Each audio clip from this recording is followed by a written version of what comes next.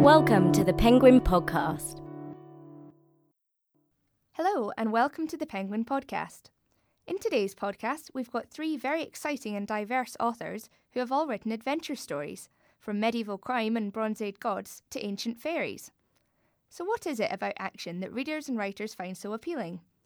Perhaps it's the escape from reality and delving into the strange and unknown, or following the journey of the characters, the intrigue and the suspense. First up to answer these questions is Karen Maitland, author of the historical thriller The Gallows Curse, and most recently, Falcons of Fire and Ice.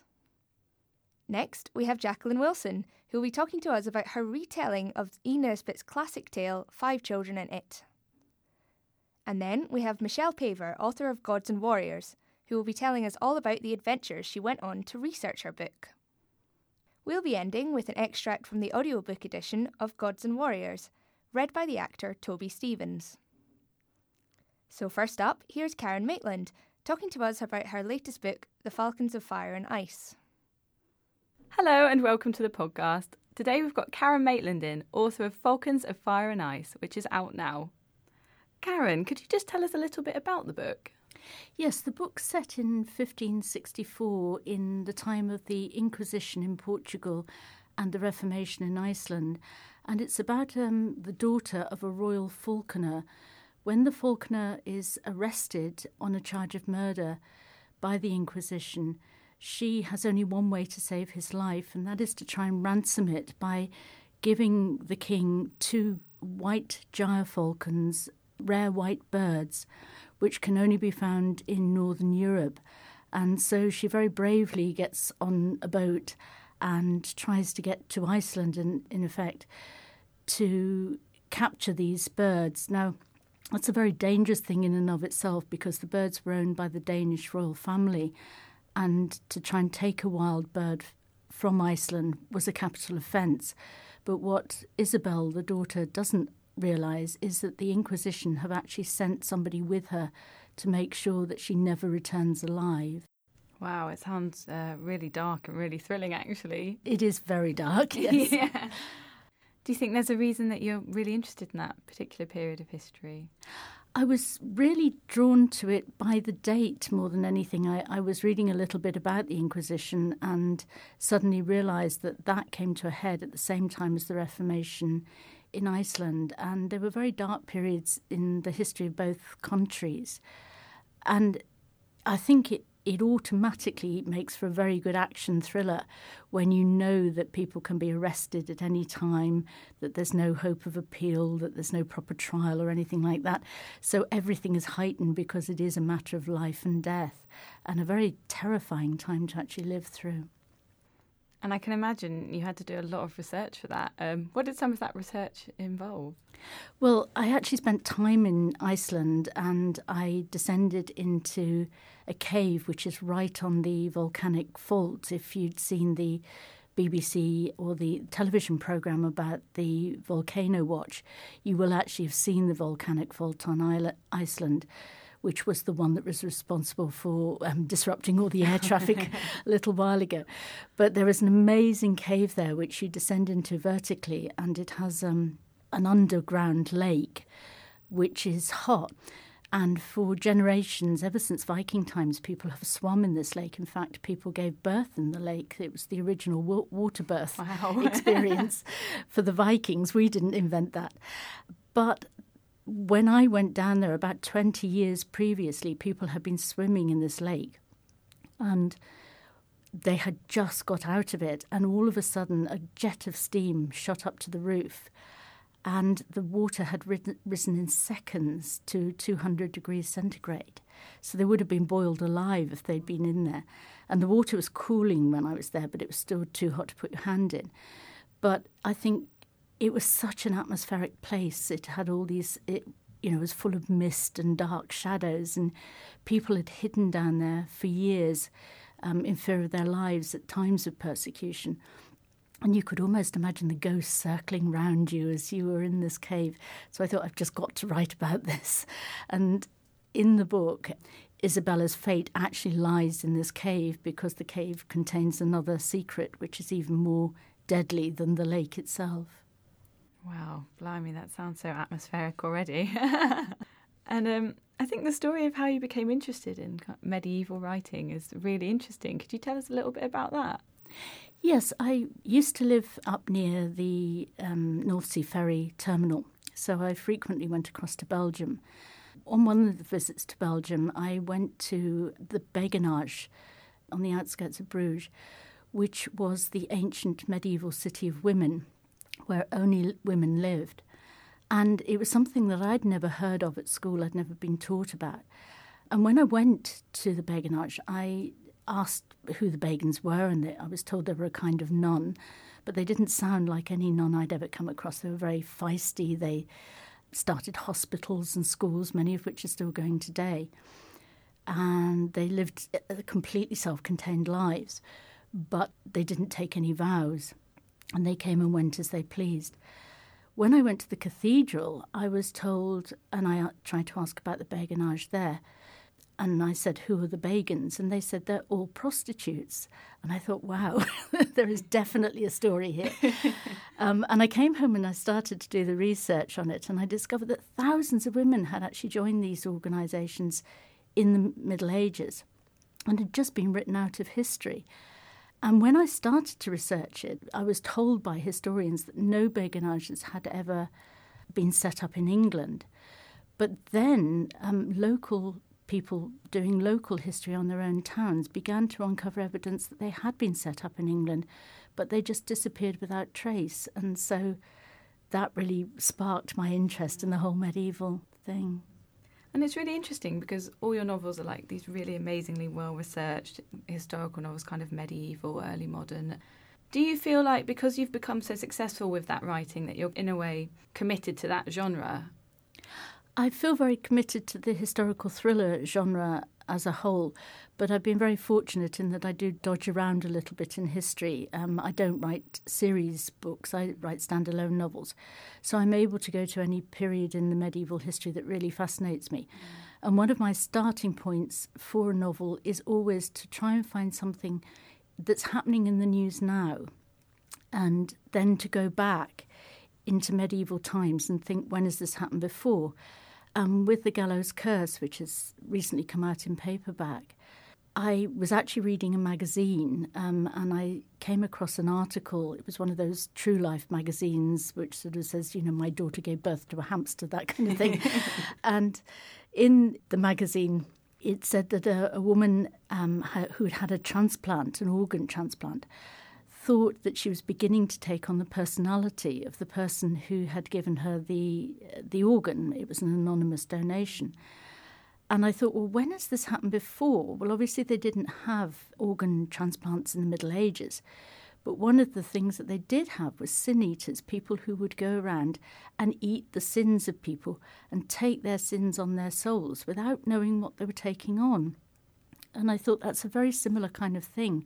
What would happen if somebody was tricked into doing this and began to experience the memories or the personality change of the person that they had actually taken on?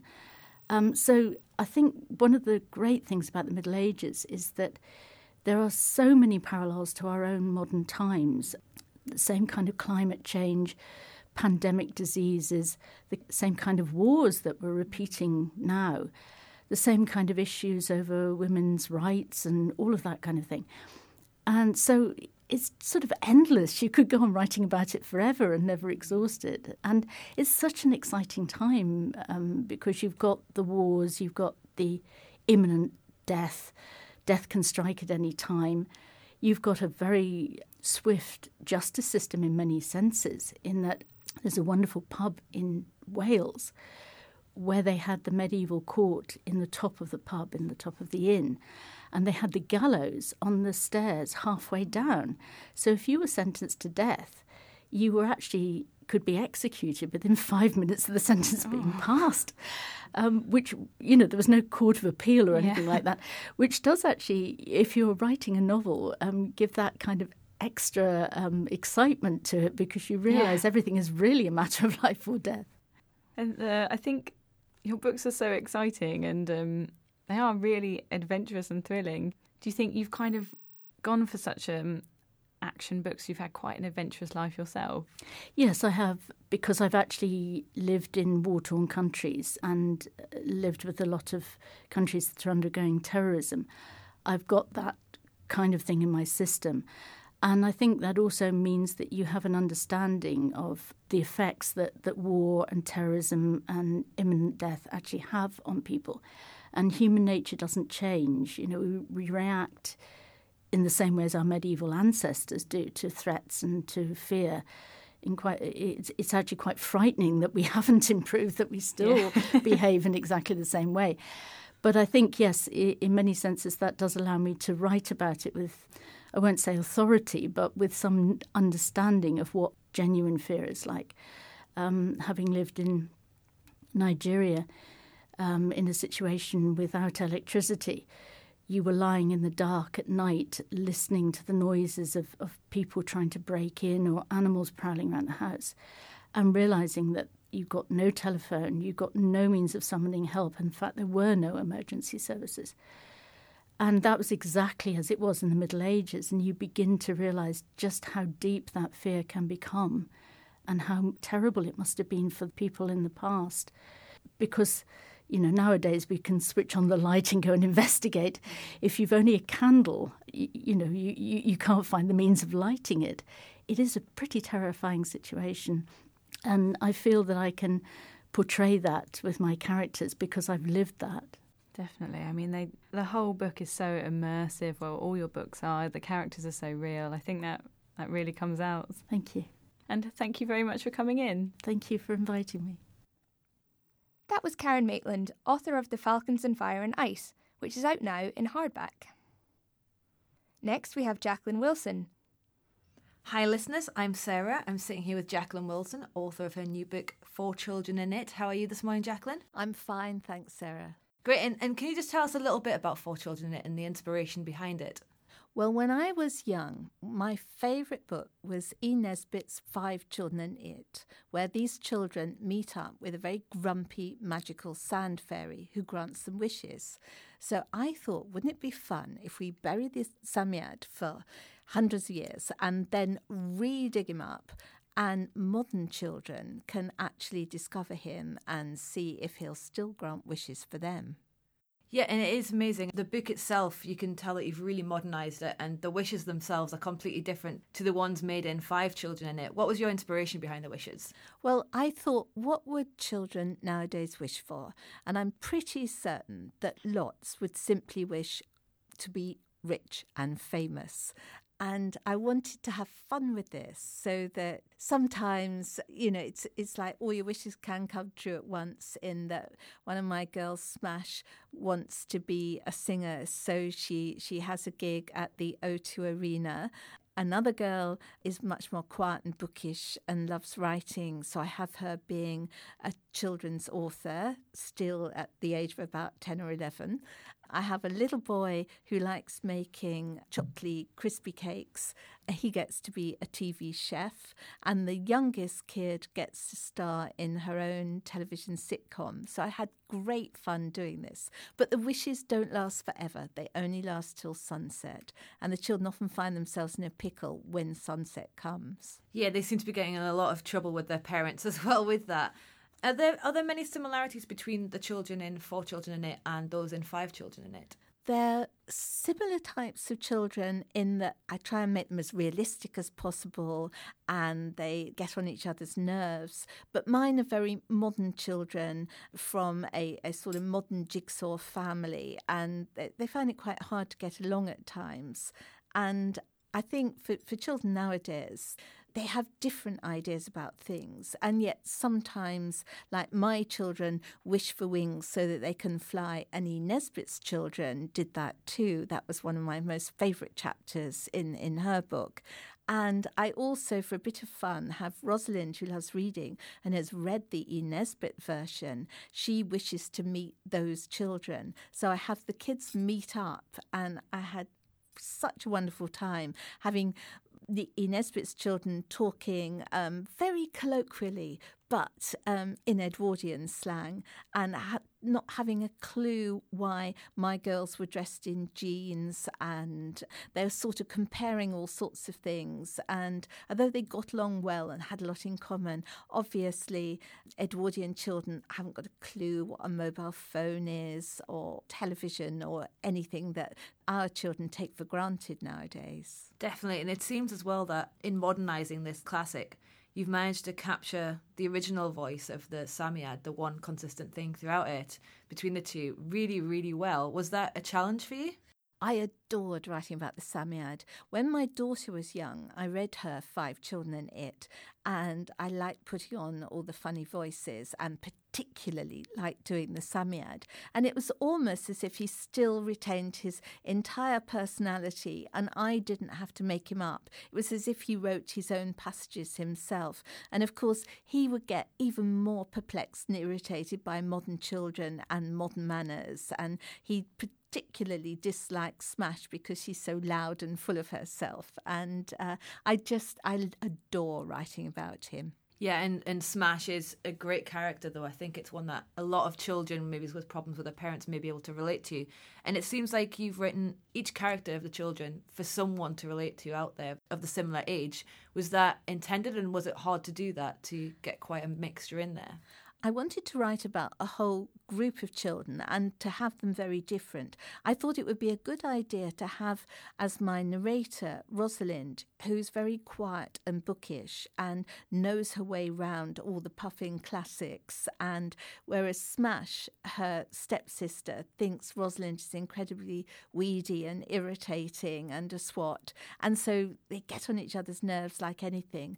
But I wanted, without making it too heavy and moral, the girls to grow to understand each other and to appreciate each other's qualities throughout the book. Yeah, and it really is a fantastic modernisation of it. And now just a fun question.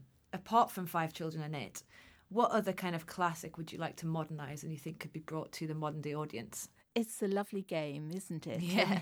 I mean, I adore the book Bally Shoes, and the idea of writing about a modern stage school is very appealing. Another great favourite of mine is Little Women, and it might be fun to write about 4 sisters. I'm particularly interested in sisters because I was an only child and always wanted a sister. I mean, I think there are all sorts of possibilities. Definitely. And just for our readers and fans of yourself, what is it that you're working on at the moment? I'm working hard on a book set in the 1950s about a kid stuck in hospital. So I am quite old, so I go way back to the 1950s, so I don't have to do too much research. But it is surprising how different life was then. Definitely. And just one last question. Why should people pick up 4 Children in It? I hope they pick it up because it's a fun read, because you can identify with the children, and it's fantastic seeing how all these different wishes work out. And by the end of the book, the children all somehow or other manage to get their heart's desire. Well, thank you very much, Jacqueline, for coming in today and speaking to us. Thank you. That was Jacqueline Wilson. Her latest book is out now. Next, we have an interview with Michelle Paver, followed by an extract from the audiobook edition of Gods and Warriors, which is out now. Hello and welcome to the Penguin Podcast. Today we've got Michelle Paver in, who's going to be talking about her new book, Gods and Warriors, which is out on the 28th of August. First off, Michelle, could you just tell us a little bit about your book? Yeah, well, Gods and Warriors, that's the name of the series. It's also the name of the first book. There's going to be 5 of them. And it takes place in prehistory, just like Chronicles of Ancient Darkness, but we've moved on a bit. It's 3,500 years ago. It's the Mediterranean. It's ancient Greece, the Bronze Age. And this is, it's such an exotic, it's spectacular, dangerous world. We've got chariots and chieftains and magic and adventure. And it's the story of Hylas. He's 12 when the first book starts. He's a goat herd and he's a thief, the lowest of the low, but he's going to rise to become a hero. And it's the story of Pyrrha. She's also 12. She's the daughter of the high priestess, so she's at the other end of the spectrum. She's unimaginably rich, because we're talking the Minoan civilization. But she's desperate to be free. And it's also the story of the 3 wild animals who, over the series, will become their best friends. And Wolf Brother, of course, I wrote from a wolf's point of view, and throughout the series of Gods and Warriors, parts of the story are going to be told by a dolphin in book 1, and a falcon in later books, and a lion. So there we are. So we're back in the ancient world, and it's an adventure. I really want you to live and breathe the story of Hylas and Pyrrha, and to find out what it's like to be a dolphin. And it's so well researched. When I was reading it, I really felt like I was right there in the Mediterranean Bronze Age. Can you actually tell us a bit about your research methods? Yeah, obviously there's quite a lot of archaeological research and library research and things like that. What I try to do is I want to do as much as possible of what the characters are going to do. So in the first book of Gods and Warriors, Hylas is going to make friends with a dolphin. So obviously I had to get to grips with the dolphin. I couldn't obviously come up and sort of hug a wild dolphin. That would be rather irresponsible, even if it wanted me to. But I went to Florida, and you can get close to socialised dolphins there. And it see, the reason I do the research is that you always get surprises. I've watched David Attenborough documentaries and all this sort of thing on dolphins, but when you get right up close to a dolphin and it opens its mouth and goes, this weird sound. But the sound doesn't come out of the mouth. It comes out of the top of its head, the blowhole. That in itself is really weird. So you're looking at this beautiful, very intelligent, sort of like an alien. There's something otherworldly about dolphins. And they've got this fixed smile, but it's not a smile. And then I went swimming with wild dolphins in the Azores. And there, the water's very, very deep and you're snorkeling. And I'm not a very good snorkeler. And there are dolphins around because when you put your head under the water, you can hear the sort of zipping sort of clicks of their echolocation. But you'll only see one if it wants to come to you, because you obviously have to keep a very long distance away. And then suddenly they move so fast. They hardly seem to be moving their tails. And suddenly, whoosh, there's a dolphin coming right past you, just looking at you, and then sinking into this beautiful blue world. And that feeling of, I want to go after it, but I can't because it's not my world. That was very, very strong. And again, this feeling of otherworldliness. They are literally in another world.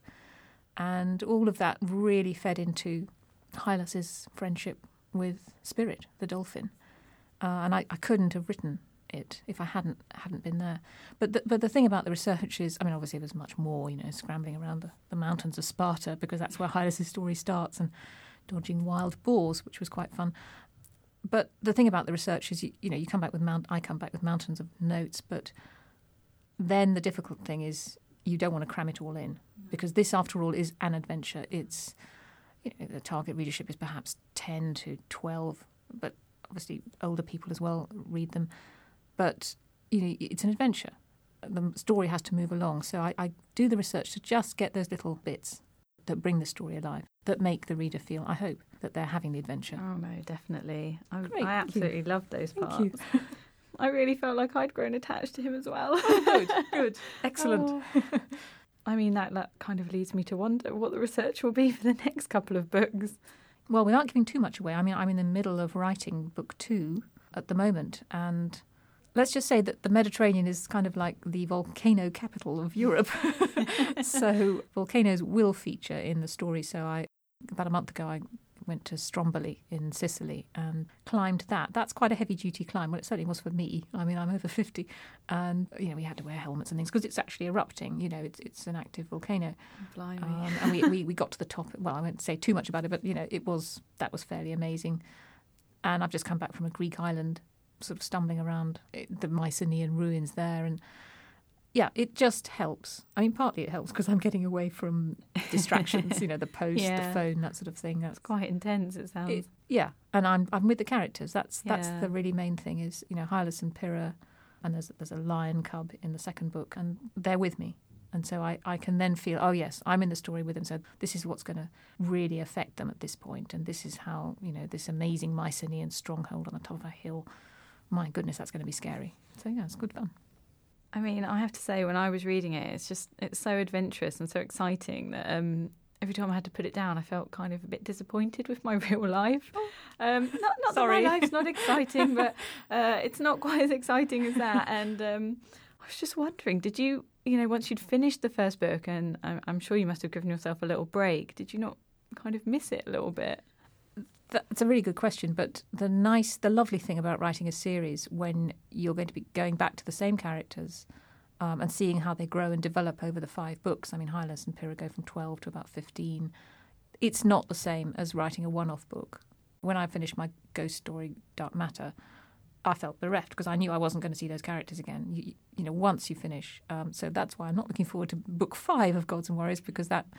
But it's actually really nice. It's I just felt, oh, thank goodness, I'm actually really pleased with the first book of Gods and Warriors. But I've got books 2, 3, 4 and 5 to come. And I've got piles of notes of ideas that I've had while I was writing book 1, thinking, now wait a minute, when we get to book 2, when we get to Crete, or Keftiu as it's called in the story in book 3, that's what we can do, you know. So I've got all that to come, which is rather nice. Yeah, that's nice. You can kind of stay with them for quite a while. Yeah, they haven't gone. And why do you think you like writing such adventurous books? It's one of the hardest questions to answer, actually, is why do you like writing something? And in a way, I don't want to sound dismissive, but I actually really don't care about the why of why I write. All I care about is the fact that I do. Yeah. And so it's only when you come to do interviews that you have to think of an answer and think, now why? Going back in my life, what is there about that? Yeah. So I might be completely wrong, but I was a tomboy when I was a kid. I used to read boys' books, the Willard Price adventure books, Lion Adventure, Amazon Adventure. I didn't know they were boys' books. I just thought, this is the sort of thing I want to do. I think partly, you know, that writing is wish fulfillment in a way, which is for me. And when I was 10, you know, I would have loved to have a dolphin as a friend or a wolf and get really close to animals. I'd have liked a bit of magic and not to go to school and, you know, be living on my own in the forest and being, you know, really, really tough. I mean, having said that, I put my characters through the ringer, so all the stress that they... It's not easy for them. It's not easy. I do like writing action, but I think to make it really exciting, you have to care about the characters. And so it all comes from the characters. If you don't care what happens to Hylas and Pyrrha or Torak and Ren, it doesn't matter how much research and how much background you've done. So I actually really, that's at the core, and I really like taking characters and then seeing how they grow and throwing everything at them and seeing how they deal with it. And that's where the adventure comes in. I think that's probably what makes it appeal to adults and children, because essentially the characters are quite young in the book, but, you know, they get to be kind of not going to school and thinking in one way about childish things, but at the other, they're so old for their age that, you know, I was relating to them so much, even though I'm like so many more years older than them. Well, that's a really good point, actually. Not many people have made that one, but I think it's partly because that's why I like prehistory, because, you know, when you're a hunter-gatherer or you're a Bronze Age goat herd, you actually do have to grow up quicker. I mean, Pyrrha, in this book, she's 12, but her mother, the high priestess, has just done a deal to give her away in marriage to someone she's never met. Forced marriage. Well, yeah, it happened in the Bronze Age. I mean, Helen of Troy was probably about, they think, you know, between 12 and 14. You know, she was very, very young. It was a young society. So, yeah, you did have what we would regard as children having to face very tough things.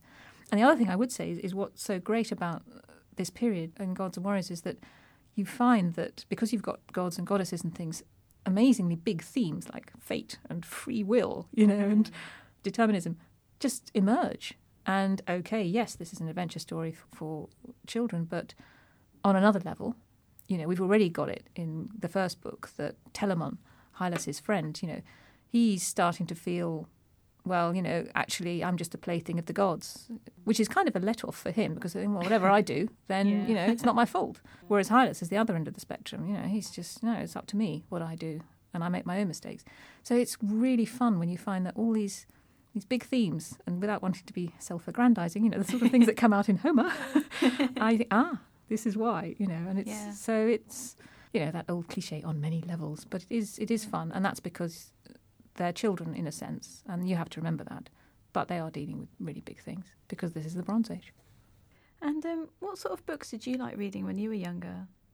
Well, as I said, you know, I think the two main kinds of books, because I was a tomboy, I loved adventure stories. So sadly, you know, there didn't seem to be that many stories with girls in that I would have liked to have been, if you see what I mean. You know, the girls' books were sort of, this is in the 60s, it was sort of, you know, school stories and ballet stories, and there was nothing that I found there. But the boys' books, you know, the Willard Price adventure stories, lots of animals. It's not terribly politically correct now, I suppose, but, you know, they were very well researched. You know, Willard Price used to go around the world, and his facts were accurate at the time, and I loved those. And then the other kind of books that I absolutely loved were the myths and the legends. Roger Lancelin Green's fantastic retelling, the Tale of Troy, and the myths of the Vikings, the Norsemen.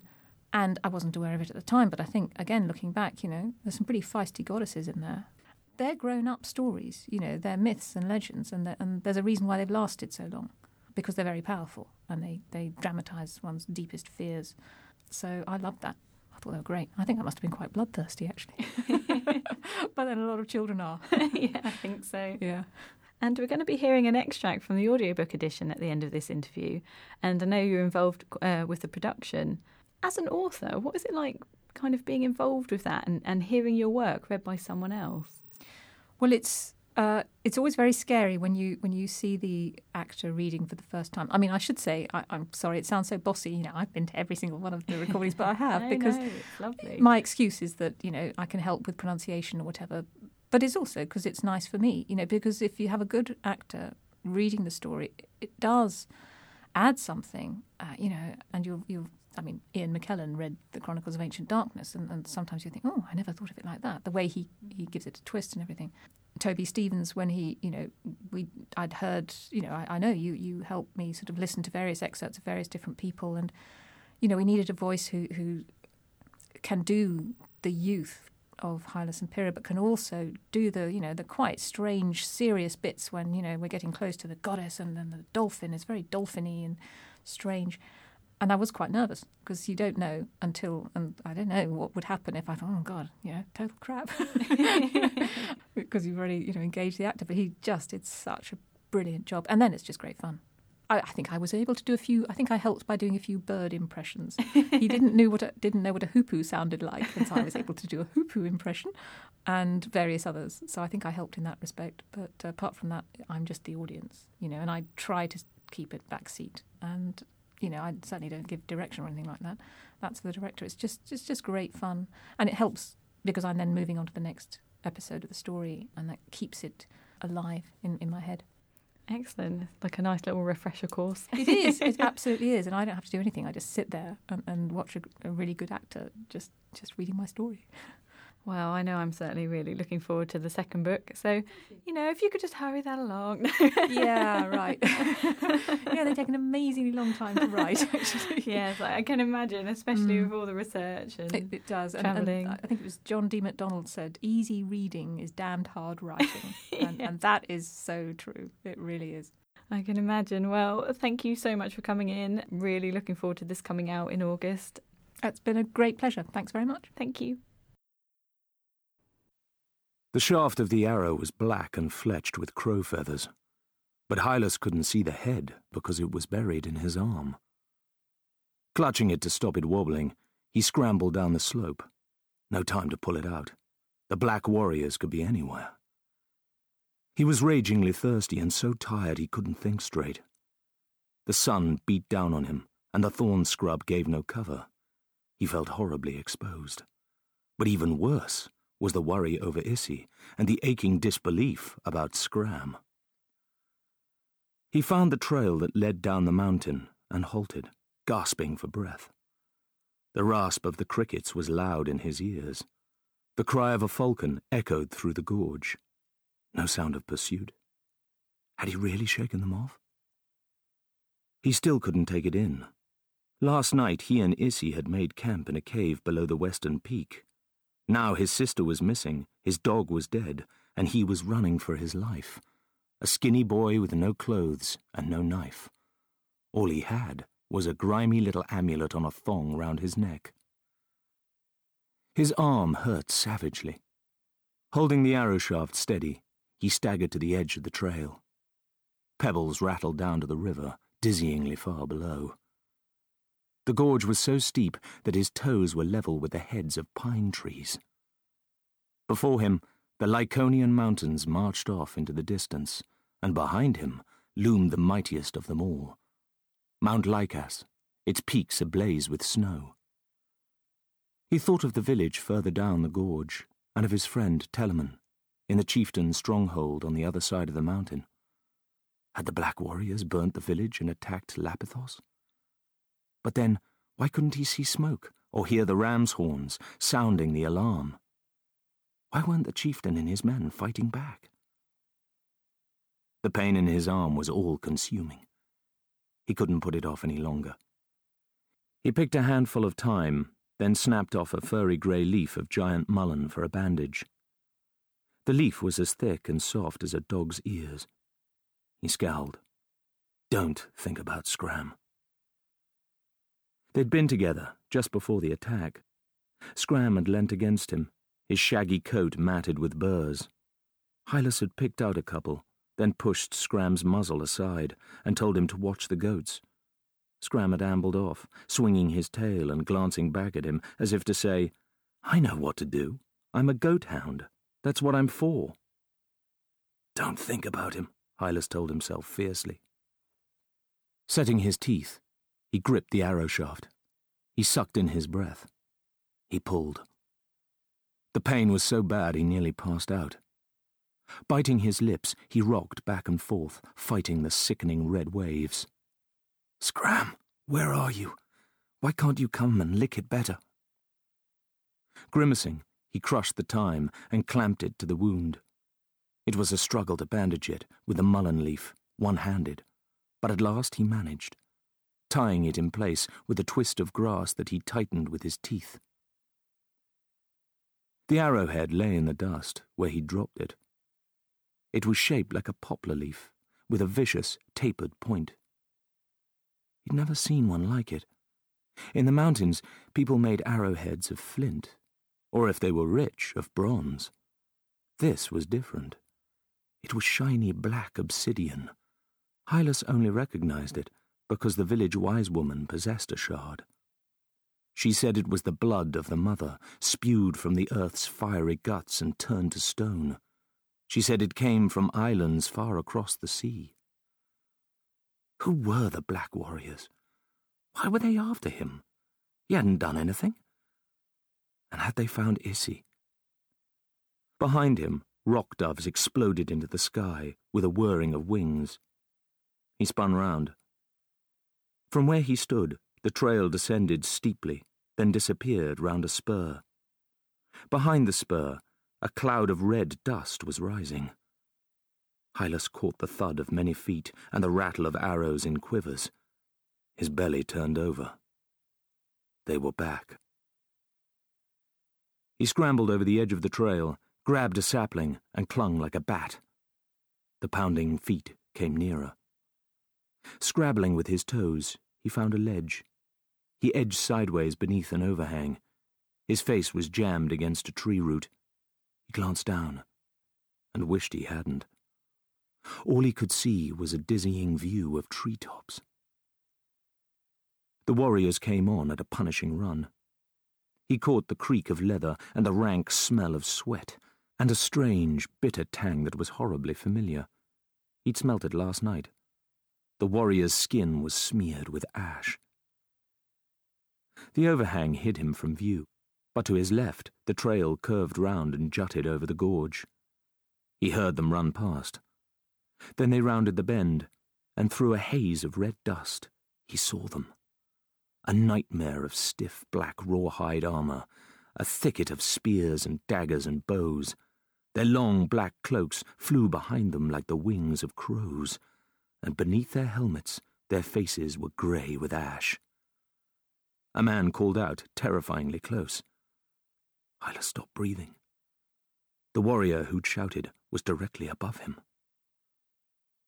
Further up the trail, the others wheeled round and moved down again towards him. He heard the crunch of pebbles as a man came walking back. His pace was unhurried. Hylas guessed this was the leader, and his armour made a strange, hard clink. "Look," said the first man. "Blood." Hylas went cold. "Blood? You left blood on the trail." He waited. The leader made no reply. This seemed to rattle the first man. "Probably just the goat herds," he said hastily. "Sorry, you wanted him alive." Still no reply. Sweat streamed down Hylas's flanks. With a jolt, he remembered the arrowhead left lying in the dust. He prayed they wouldn't spot it. Craning his neck, he saw a man's hand grasp a boulder on the edge of the trail. It was a strong hand, but it didn't look alive. The flesh was smeared with ash, the fingernails stained black. The wrist guard that covered the forearm was the dark red of an angry sunset, and so bright that it hurt to look. Hylas knew what it was, though he'd never seen it this close. Bronze. Dust trickled into his eyes. He hardly dared blink. The two men were so near he could hear them breathe. "Get rid of it," said the leader. His voice sounded hollow. It made Hylas think of cold places beyond the reach of the sun. Something heavy pitched over the edge, narrowly missing him. It crashed into a thorn tree an arm's length away and swayed to rest. Hylas saw what it was and nearly threw up. It had once been a boy, but now it was a terrible thing of black blood and burst blue innards, like a nest of worms. Hylas knew him. Skiros. Not a friend, but a goatherd, like him. A few years older and ruthless in a fight. The corpse was too close. He could almost touch it. He sensed the angry ghost fighting to break free. If it found him, if it slipped down his throat. "That's the last of them," said the first man. "What about the girl?" said the leader. Hylas's belly tightened. "She doesn't matter, does she?" said the other man. "She's only a—" "And the other boy? The one who ran off?" "I winged him. He won't get far." "Then this is not the last of them," the leader said coldly. "Not while that other boy remains alive." "No," said the other man. He sounded scared. Pebbles crunched as they started up the trail. Hylas willed them to keep going. At the bend where the trail jutted, the leader stopped. He put his foot on a rock. He leant over to take another look. What Hylas saw did not resemble a man, but a monster of darkness and bronze. Bronze greaves covered his powerful shins, and a carapace of bronze overlaid his short black rawhide kilt. His breast was hammered bronze, surmounted by bronze shoulder guards of fearsome breadth.